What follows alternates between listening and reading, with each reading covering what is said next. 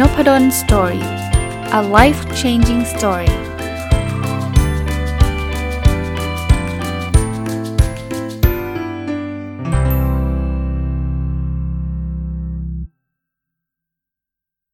สวัสดีครับยินดีต้อนรับเข้าสู่ Nopadol Story Podcast นะครับแล้วก็ถ้าฟังตรงวันน่าจะเป็นวันอาทิตย์นะครับยินดีต้อนรับเข้าสู่รายการ Sunday Reflection หรือสะท้อนคิดวันอาทิตย์นะครับเช่นเคยครับจะเป็น2พาร์ทนะครับส่วนแรกก็จะเป็นเรื่องของการอัปเดต Personal OKR ก็คือการตั้งเป้าหมายส่วนบุคคลนะครับแล้วก็ส่วนที่2เนี่ยก็เป็นการเอาเรื่องราวที่ผ่านมาในสัปดาห์นี้หรือว่าอาจจะสัปดาห์ก่อนหน้านั้นเนี่ยเอามาชวนคุยเอามาพูดคุยอัปเดตกันนะครับถือว่าวันอาทิตย์ก็จะเป็นวันที่หลายๆท่านผมชวนทำนะเป็นวันที่เราลงมาสะท้อนคิดสิ่งที่ผ่านมาในสัปดาห์ที่ผ่านมานะครับหรือบางคนอาจจะเตรียมพร้อมสำหรับสัปดาห์ถัดไปนะครับเริ่มต้นจากPersonal OKR กันเลย OKR สำหรับคนที่เพิ่งเข้ามานะครับเป็นระบบการตั้งเป้าหมายที่หลายๆบริษัทใช้และประสบความสำเร็จมาจากคำว่า Objective and Key Result แต่ผมเอามาปรับใช้กับชีวิตส่วนบุคคลนะครับผมเริ่มนะครับข้อที่1นะครับ Objective ที่1ขอบคุณที่ได้เรียนรู้และพัฒนานะครับ Key Result 1.1 คืออ่านหนังสือให้จบ40เล่ม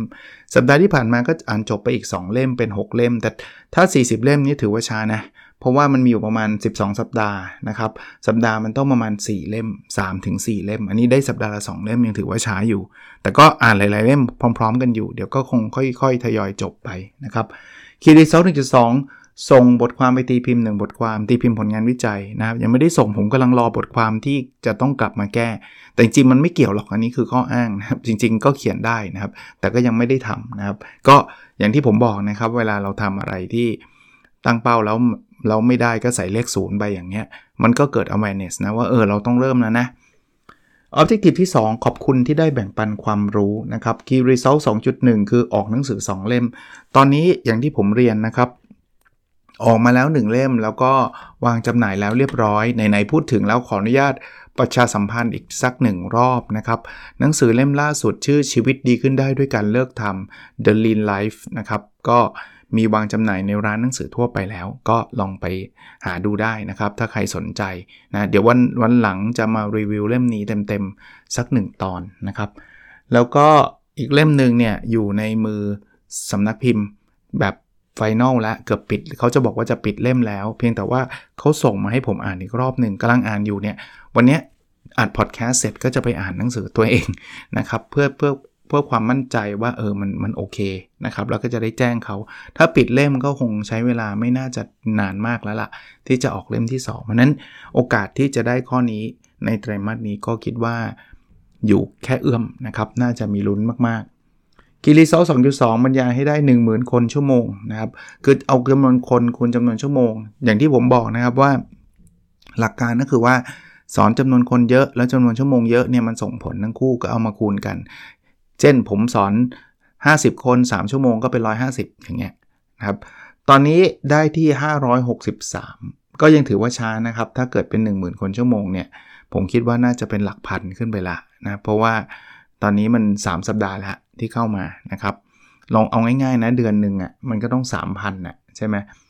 โดยประมาณ 3,300 เพราะมันเป็น3เดือนไงไตรมาสเนี่ย 10,000 คนชั่วโมงเนี่ยคือไตรมาสเพราะฉะนั้นเนี่ยเดือนนึงคงจะต้องเป็น 3,000 แต่ตอนนี้มันยังได้เกือบเดือนแล้วเกินครึ่งเดือนมันได้500เองมันก็ยังห่างไกลนะแต่ก็ลองดูครับทำได้เท่าไหร่ก็เท่านั้นฮะแล้วก็ Objective ที่3ขอบคุณที่มีสุขภาพดีนะครับ Key Result 3.1 คือจำนวนก้าวเฉลี่ยที่ผมเดินทุกวันนะ 8,000 ก้าวต่อวันอันนี้ผมปรับมานะครับถ้าใครฟังในสัปดาห์ที่แล้วก็คงทราบว่าผมเปลี่ยนวิธีวัดใหม่เอาเป็นว่าต่อไปนี้นะวัดจากวันนึงเดินโดยเฉลี่ยกี่ก้าวสัปดาห์ที่ผ่านมาเนี่ยค่าเฉลี่ยอยู่ที่ 6,884 ก้าวก็มากกว่าสัปดาห์ที่ผ่านมาที่อยู่ที่ 6,575 ก้าวนะผมจดเรคคอร์ดไว้ใน OKR Diary นะครับก็อัปเดตขึ้นมานะครับ Key Result 3.2 BMI คือ Body Mass Index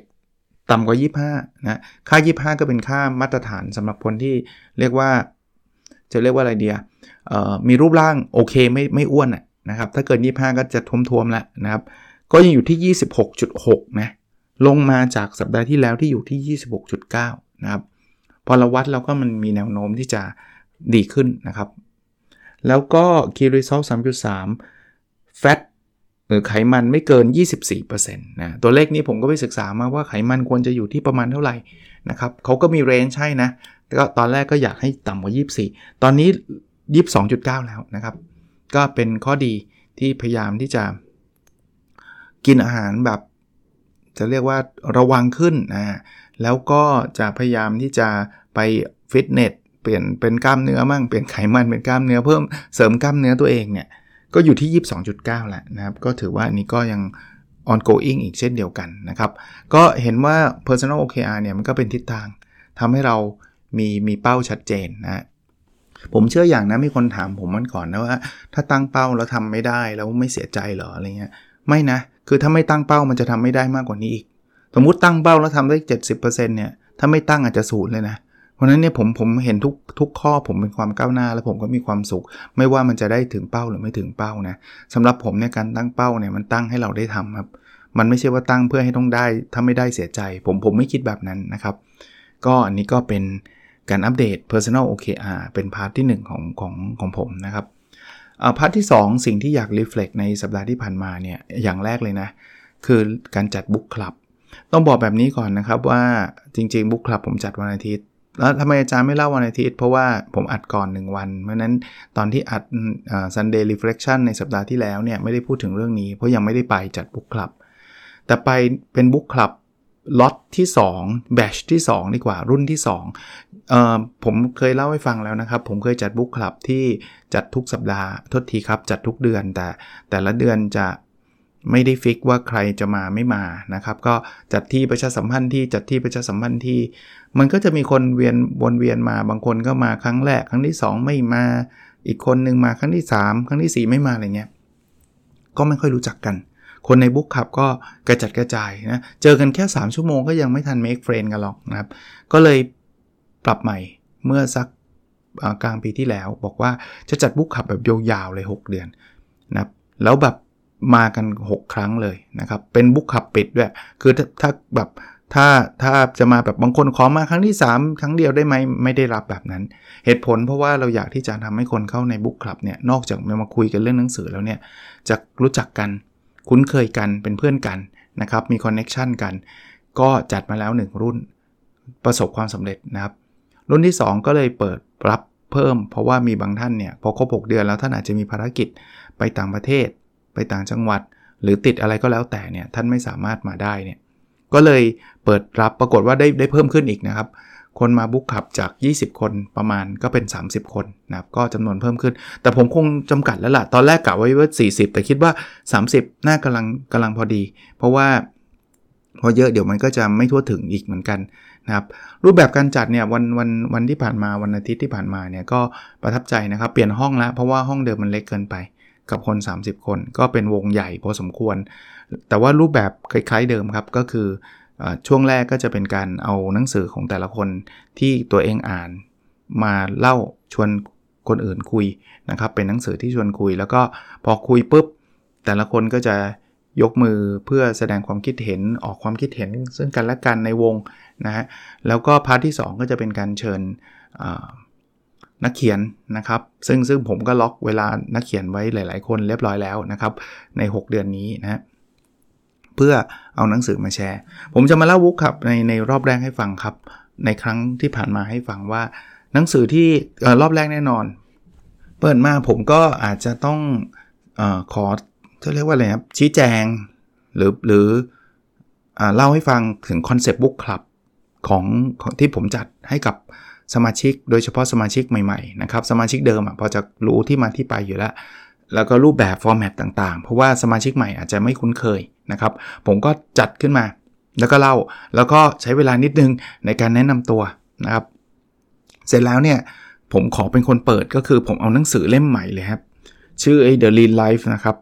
ที่เมื่อกี้เล่าให้ฟังครับชีวิตดีขึ้นได้ด้วยการเลิกทำเนี่ยเอามาชวนเขาคุยเลยก็เป็นหนังสือที่เพิ่งออกนะครับตอนนั้นยังไม่ได้วางจำหน่ายในร้านทั่วไปด้วยแต่เผอิญคุยกับทางสำนักพิมพ์และขอซื้อมาก่อนแล้วก็มาแจกผู้เข้าร่วมบุ๊กคลับนะครับโอ้ยก็มีคนคุยกันเยอะแยะมากมายฮะตามหัวข้อเช่นเขาคุยกันเรื่องของการเลิกเกรงใจในหนังสือเนี่ยพ ผมจะพูดถึงเลิกเกรงใจแต่เวลาผมพูดว่าเลิกเนี่ยไม่ได้หมายความว่าศูนย์เลยนะคืออย่ามากไปคือบางทีเราเกรงใจไปเกรงใจมาเนี่ยมันเยอะเกินไปพอเยอะเกินไปเนี่ยแทนที่มันจะดีนะกลับไม่ดีผมคุยมีหลายๆคนในนั้นคุยก็มีอิชชูว่าอย่างเช่นเวลาเราไปกินข้าวกับเพื่อนแล้วแย่งกันจ่ายเงินเนี่ยคือทั้งสองคนเกรงใจไงอีกคนก็จะจ่ายคนก็จะจ่ายแล้วแย่งไปแย่งมาเขาบอกมีหลายที่แย่งไปแย่งมาจนทะเลาะกันมันเหมือนเรื่องขำนะแต่มันเกิดจริงนะครับมันไม่ขำนะครับอย่างเงี้ยเกรงใจเยอะเกินนะครับหรือบางทีเราไปคิดเองมากเกินไปเช่นอย่างนั้นหรือเปล่าอย่างนี้หรือเปล่าแล้วก็มานั่งกังวลอีกคนก็ไม่ได้คิดเลยขนาดนั้นเลยเกรงใจเยอะไปพูดแบบนี้ไม่ได้บอกว่าต่อไปไม่เกรงใจนะทำอะไรก็ทำไปเลยไม่ใช่ไงผมถึงบอกมันต้องมีจุดที่เหมาะสมแต่ว่าบางทีชีวิตเรามันหนักเพราะว่าเราคิดเยอะอะคิดมากไปอะคิดนู่นคิดนี่คิดแบบต่อยอดไปเรื่อยเปื่อยอะเยอะไปครับบางทีก็ลดลงบ้างก็ดีถ้าใครเยอะเกินไปนะครับแต่เน้นไม่ใช่แปลว่าต้องไม่ทำเลยคนเกรงใจเป็นคนที่น่ารักนะแต่ถ้ามากไปก็ไอคนเกรงใจนะจะเหนื่อยแล้วเผลอเพื่อนมันก็จะเหนื่อยด้วยว่ามันจะเกรงใจอะไรกันนักหนานะครับหรือว่าหลายๆเรื่องนะครับก็ในบุ๊คครับก็พูดเอาประสบการณ์ตัวเองมาเล่ามาแชร์กันก็ผมว่ามันเป็นอะไรที่มันไลฟ์ลี่นะคือไลฟ์ลี่คือมันมีชีวิตชีวาแล้วก็ทุกคนมีแบบเป็นคนอ่านหนังสือหรือว่าเป็นคนที่เปิดอยากที่จะเปิดใจหรือว่าอยากที่จะเล่าเรื่องต่างๆนะครับแต่ว่าแน่นอนครั้งแรกๆก็อาจจะมีบางคนโดยเฉพาะสมาชิกใหม่ๆก็อาจจะยังไม่ได้คุ้นเคยมากนักก็อาจจะยังไม่ได้ยกมือพูดคุยกันมากนักซึ่งนี่ผมก็ไม่ได้ว่ากันนะผมไม่ได้มีเจตนาที่จะบอกว่าทุกคนต้อง participate ทุกคนต้องแสดงความคิดเห็นไม่ครับเอาตามสบายเพราะบางคนก็อยากฟังเงียบๆนะอีกเรื่องนึงที่ผมเอาไปในวันนั้นคือผมเอา gratitude journal นะครับเป็นสมุดบันทึกคำขอบคุณเอาไปแจกคนเข้าร่วมบุ๊คคลับทุกคนนะครับก็เล่าที่มาที่ไปให้เขาฟังว่าผมเริ่มคือจริงๆอ่านหนังสือแนว how to มาระยะหนึ่งแล้วล่ะแล้วก็เริ่มรู้สึกว่ามีหลายคนแนะนำให้เราไปเขียนขอบคุณทุกครั้งก่อนนอนก็ยังไม่เชื่อจนกระทั่งไปเรียนคอร์สออนไลน์ชื่อ The Science of Happiness ของ UC Berkeley ก็เลยพบว่ามันมีงานวิจัยยืนยันนะว่าการเขียนขอบคุณทุกวันก่อนนอนเนี่ยมันทำให้เรามีความสุขเพิ่มขึ้นจริงๆ3 ปีที่แล้วก็เลยเริ่มเขียนมันทุกวันน่ะใหม่ๆก็เล่าอันนี้ผมเคยเล่าในพอดแคสต์บ้างแล้วแต่ว่าไหนๆมันเป็นบริบทของสิ่งที่เกิดขึ้นในสัปดาห์ที่ผ่านมาก็เล่าให้เขาฟังว่าเขียนก็ไม่รู้จะขอบคุณอะไรก็ไม่รู้แต่ว่าโจทย์คือไม่ต้องไปเอาเรื่องใหญ่ๆนะครับขอบคุณที่ได้ดื่มกาแฟขอบคุณที่ได้มีอากาศดีขอบคุณที่ได้ยิ้มให้คนอื่นอะไรเงี้ยขอบคุณได้หมดเลยทุกเรื่องก็เขียนสักพักก็จะรู้สึกแบบนี้อีกว่าเราทำอะไรอยู่เนี่ยไร้สาระหรือเปล่ามานั่งขอบคุณเรื่องดื่มกาแฟมันจะไปขอบคุณทำไมผมเล่าให้เขาฟังเพราะผมเชื่อว่าพอคนเริ่มทำใหม่ๆจะมีอารมณ์แบบนี้แล้วสุดท้ายจะล้มเลิกไงผมก็เลยจะบอกว่าแต่ผมก็ยังทำอยู่เพราะมันเสียเวลาไม่นานหรอกก่อนนอนแล้วเวลาขอบคุณเนี่ยคือขอบคุณเสร็จแล้วปิดไฟนอนนะไม่ใช่ขอบคุณเสร็จแล้วไปเล่นมือถือนะถามว่าทำไมต้องทำแบบนั้นก็มีคนศึกษามาแล้วก็มาแนะนำบอกว่าการขอบคุณเป็นสิ่งสุดท้ายก่อนนอนมันจะเข้าไปในจิตใต้สำนึกเราหลังจากนี้เกิดอะไรขึ้นผมก็บอกว่าผมไม่ได้รู้สึกแบบโอ๊ยมีความสุขจังเลยเวลาเขียนขอบคุณแล้วแบบชีวิตดีๆไม่ได้คิดแบบนั้นเลยไม่ได้มีความสุขแบบนั้นอ้าวแล้วยังไงต่อแต่เขียนไปเรื่อยๆมันกลายเป็นนิสัยพอวันนึงมันเป็นนิสัยแล้วอะผมมารู้ตัวอีกทีนะผมก็ไม่รู้วันไหนนะเฮ้ยมันเหมือนใจเรานิ่งขึ้นมันเป็นความรู้สึกที่เหมือนกับว่าถ้าเป็นเรื่องนี้ถ้าเป็นแต่ก่อนนะเราแกว่งแล้วอะเรารู้สึกแย่เราต้องทุกข์เราต้องนอนไม่หลับแล้วอะแต่เดี๋ยวนี้มันชิลขึ้นอะคือมันนิ่งขึ้นมันไม่ได้แบบรู้สึกทุกข์ขนาดนั้นแล้วเรากลับรู้สึกว่าเรามีความสุขได้ง่ายขึ้นด้วยเรามีความรู้สึกว่าบางทีขับรถไปก็มีความสุขเงี้ยมันชีวิตดีเนาะอะไรเงี้ยมันโผล่ขึ้นมาเองโดยที่มันไม่ได้มีเรื่องอะไรที่มันดีมากมาย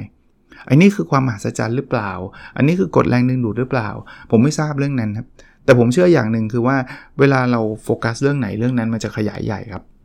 เวลาเราขอบคุณเนี่ยมันสอนสมองให้เรามองแต่สิ่งดีเป็นหลักเพราะฉะนั้นเนี่ยพอหลังๆเราดื่มกาแฟเราก็มีความสุขเลยมันเหมือนแบบเพราะเราเคยเขียนเนี่ย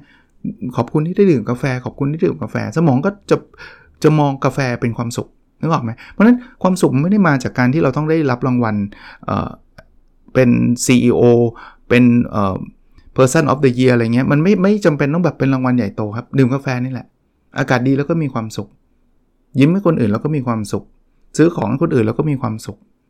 แล้วผมก็เลยเอา Gratitude Journal ไปให้ทุกคนแล้วก็อธิบายให้เขาฟังว่าอันนี้คือเจตนารมณ์ผมก็รับรู้จากคนที่เขาอยู่ใน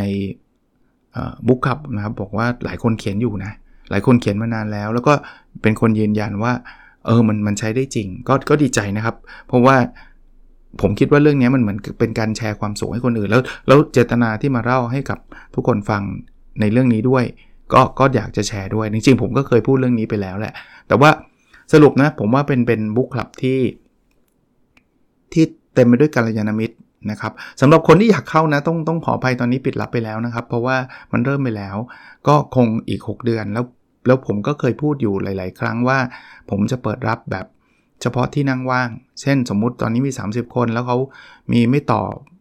เดี๋ยวจะทำอีก6เดือนมีไม่ต่อ5คนก็จะเปิดรับแค่5ท่านนะครับคงตอนนี้คงเป็นแบบนี้อยู่นะครับก็คงอยากให้มันเป็นจะเรียกว่าอะไรเดียวชมรมสมาคมกลุ่มเล็กๆกลุ่มนึงของผมที่จะแชร์กันนะครับก็ต้องให้ออนเนอร์สมาชิกท่านเดิมก่อนว่าท่านก็มาตั้งแต่ตอนที่ผมก่อตั้งชุดนี้ถ้าท่านไม่สะดวกติดภารกิจอยากออกไป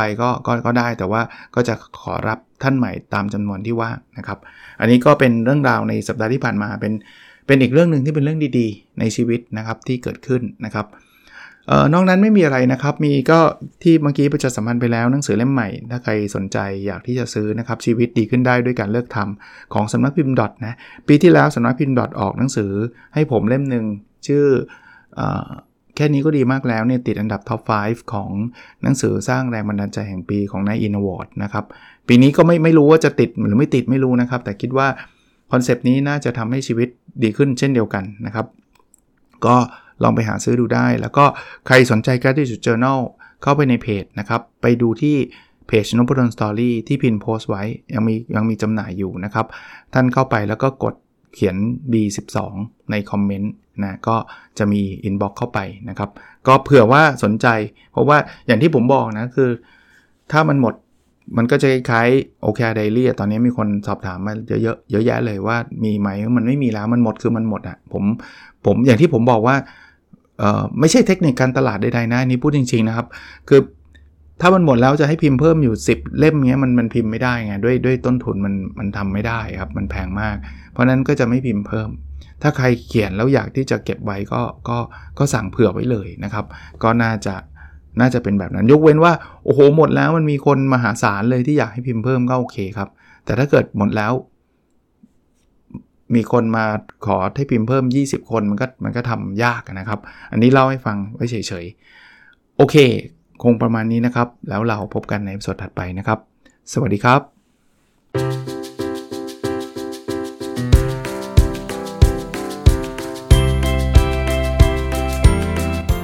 Nopadol Story,